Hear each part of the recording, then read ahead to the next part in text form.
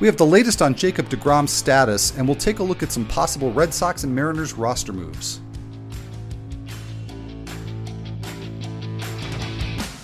Like death and taxes, Dodger's gonna Dodger. I have not had 3 cold brews yet. It works great in a fantasy league. I'm just glad I am not at the dentist. Fantasy Baseball in 15 on The Athletic.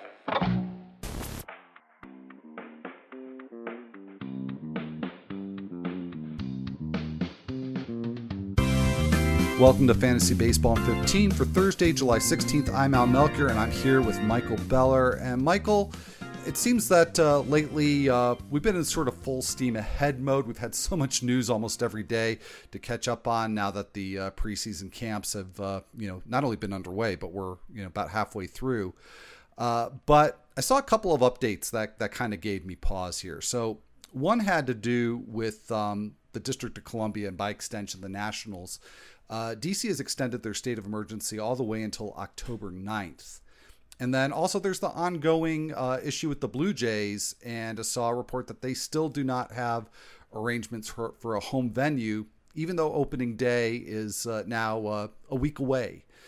So I don't know that there's anything actionable here for us, but it was a little bit of a wake-up call, I guess, for me that I think we're all kind of excited about the season starting, and yet there's some big unanswered questions still. Yeah, it just drives home the fact that this is going to be a day-by-day season. It's the old sports cliche, right? We're just taking it one day at a time. It is not just a cliche this year. That is literally how we're going to have to do it, and probably for all sports. Yeah, that's right. That's right. So, but we will get on to the news here. And speaking of a day at a time, a bit of a scare, Jacob deGrom leaving an intra-squad game with the Mets with some back tightness. On Wednesday, he had an MRI. And, as you talked about, we're all day to day. And so is Jacob deGrom. So his status, this is probably good news. You're never quite sure what day to day really means. But that MRI didn't turn up anything that was concerning. So I actually got a Twitter question on Wednesday, which I think is the one that a lot of people are asking, which is, could you still take Jacob deGrom, or should you still take Jacob deGrom with a first round pick? I said yes, and that was even before hearing the MRI results. Obviously, if the results had been worse, I would have had a different answer. But I think when you go down the rankings and you're going from him down to Max Scherzer and Justin Verlander, maybe it just puts him in a similar risk category, or certainly no worse of a risk category than either of those two pitchers. Yeah, I agree with you completely. I have been on the deGrom as the number one pitcher train since last year. I had him as the number one pitcher last year. I have him as the number one pitcher this year. Garrett Cole obviously was excellent and belongs in the conversation. But sometimes I think we have a tendency to overthink things. Jacob deGrom has won 2 consecutive Cy Young Awards. Maybe he doesn't have that start-for-start strikeout upside that Garrett Cole does, right? Every time Garrett Cole takes the ball, he might strike out 18 guys. That's not really going to be deGrom's game. He can maybe do that, get up to that level every once in a while, not the same consistency as Cole, but everything else in his game, to me, he's the better pitcher. This is good news for sure. I would still take Jacob deGrom exactly where I would have taken him before he suffered this little mini setback. Yeah, that's interesting because, I really should have thought about it in that context, knowing you're a deGrom as number one guy, that maybe this could have been a tiebreaker, but I guess it's not even a tie for you, right? So he just maintains his status. So I will say this really quick. It's more that I'm not drafting, right? Like Garrett Cole is, since July, he is the number 5 player off the board by ADP in NFBC leagues. I'm not putting deGrom up at 5 and Cole at 6. It's more that I'm dropping Cole down to deGrom's territory where deGrom is 9, and I would take Cole, 10, 11, 12, somewhere in there. I'm not saying that these are guys who would be taking over hitters at all, but I do think deGrom is the number 1 pitcher. All right. Well, fair enough. And, certainly that answers the question, I think, for a lot of people that have drafts coming up very soon, how to deal with deGrom. We have some good news for Nationals fans and fans of Juan Soto and Victor Robles, that those 2 players are expected to be back by Thursday, that coming via tweet from the Athletics' Britt Ghiroli. So that's certainly good news. Obviously, less good news from Red Sox camp. Eduardo Rodriguez, Josh Taylor, and Darwinzon Hernandez have all been placed on the COVID injured list. So, there have been a lot of situations where players have been placed on the IL, and we haven't really gotten details, and it's not really fair to assume, but that has been clarified that those players are dealing with a positive COVID test. And, in the case of, we talked about this on Wednesday's show, DVR and I, that, players like Charlie Blackmon coming back, we might have assumed the worst there, but there's still a possibility Charlie Blackmon could be ready for opening day. Meanwhile, Freddie Freeman is still out. Scott Kingery is back, but he is still dealing with some issues with his breathing. So there's just no way to really, I think, know what this means for these players that go on the IL. Yeah, agree with you completely. It's going to be one of the unknowns of this season. And obviously, this should go without saying, but I'll say it anyways.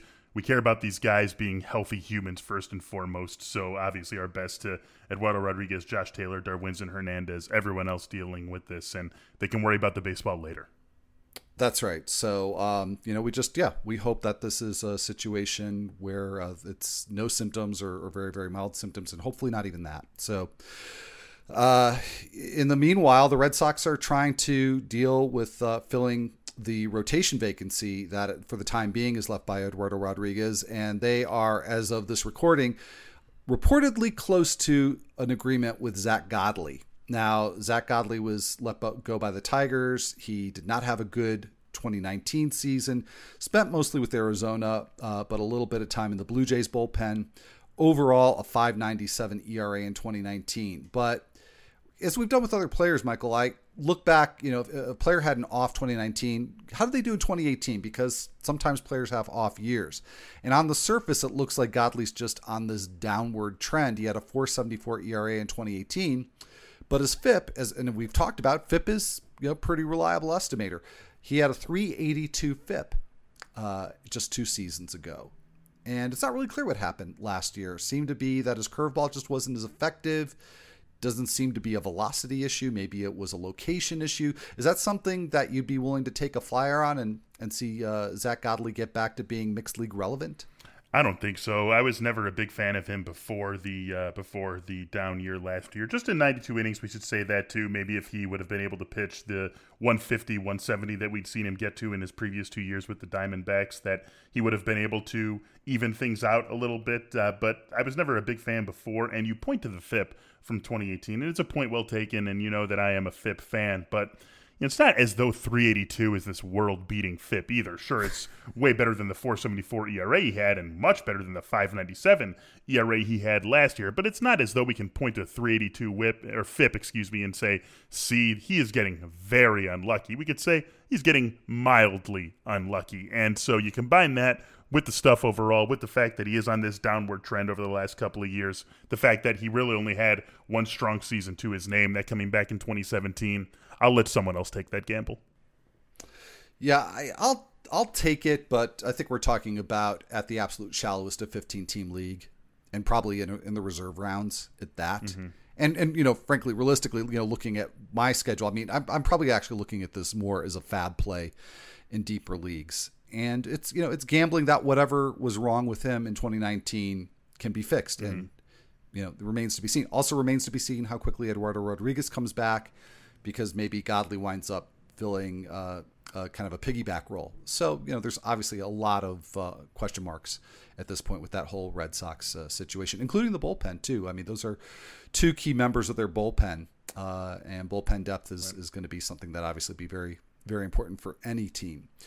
We've got a couple of news items regarding the Mariners. This one I think is really interesting, and coming from a piece in MLB.com from Greg Johns, that the Mariners certainly have reason to think about expediting the promotion of Jarred Kelenic. He had a 2-homer intra-squad game this week, and he's one of the top prospects in all of baseball. But the Mariners overall, they want to take a cautious approach. But, like every team has with their top prospects this year, particularly their ones that are close to major league ready, there's no minor leagues. So do they just maybe push a player a little bit faster than they normally would to get some major league exposure just to promote their development? Or do they not take the risk that maybe that's detrimental to their development? So that's the situation that the Mariners are in with Kelenic. So they're trying to be cautious, but they have not ruled out that he could play in the majors at some point in 2020. So is this the type of prospect that you think is worth stashing, that you either pick up in an upcoming draft or you make a target in that first round of FAB, and you just stash him until possibly he comes up this year? I think you do. I mean, I really think you have to. I think that they would be foolish to not have him debut at some point this season. And frankly, to have him not debut at some point where he gets a good chunk of a major league season under his belt this year. Look, I don't run the Mariners front office. I can't say exactly what they're going to do. I am not the owner of the Seattle Mariners. I cannot say how much they are going to value saving some money and maybe saving a year of service time with Kelenic. So I'm not even going to speculate on that. But just looking at it from a pure baseball standpoint, we are talking about a guy who was the 6th overall pick just a couple of years ago, has succeeded at basically every single level of the minors that he has played at. Last year in Double-A, just a taste of it, hit only .253 with the .315 OBP, but slugged .542, 6 homers in 92 plate appearances, and he hasn't appeared above Double-A. So, yeah, I understand that they do have potentially some baseball reasons they could point to not get him up in the majors this year, but man, if I'm looking at it and I say the risk of promoting him too early is that he gets exposed too early and we mess with his mental state.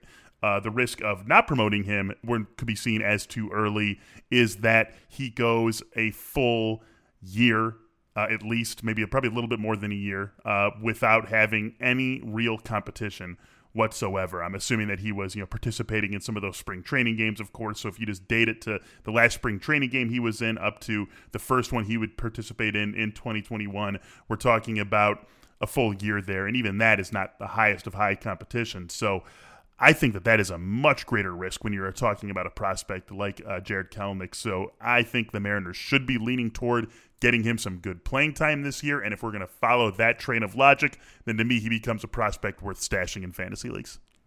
All right. And another note out of Mariners camp, Yoshihisa Hirano has been placed on the injured list. He is the only player at this point who has not reported to camp. There's no reason disclosed. So as I just sent, as I just said a little bit earlier in the show, we're not even going to get in the business here of speculating what that might mean, but what it may mean in terms of the roster and pitcher usage is that we may need to be looking at other pitchers to get saves. And back in spring training, Scott Service, he had said that he wasn't necessarily going to go with the single closer early on, but basically looking for somebody who could take that job and run with it. Hirano would have been a key candidate, certainly, to do that. Maybe he still will. But I don't think I made a secret of it on past episodes that I really like Austin Adams. I think he's got the best skill set in that bullpen. And this really just sort of makes me even a little bit more interested in making sure I can get Adams wherever he may be available. I think Adams is a good bet. I think it's really him or Eric Swanson, and I think the only reason Swanson is even in the discussion potentially is the fact that he's the youngest guy there, right? Even in a 60-game season, the Mariners don't expect to compete this season, or we shouldn't expect the Mariners to compete this season. And then, hey, it's just a 60-game season.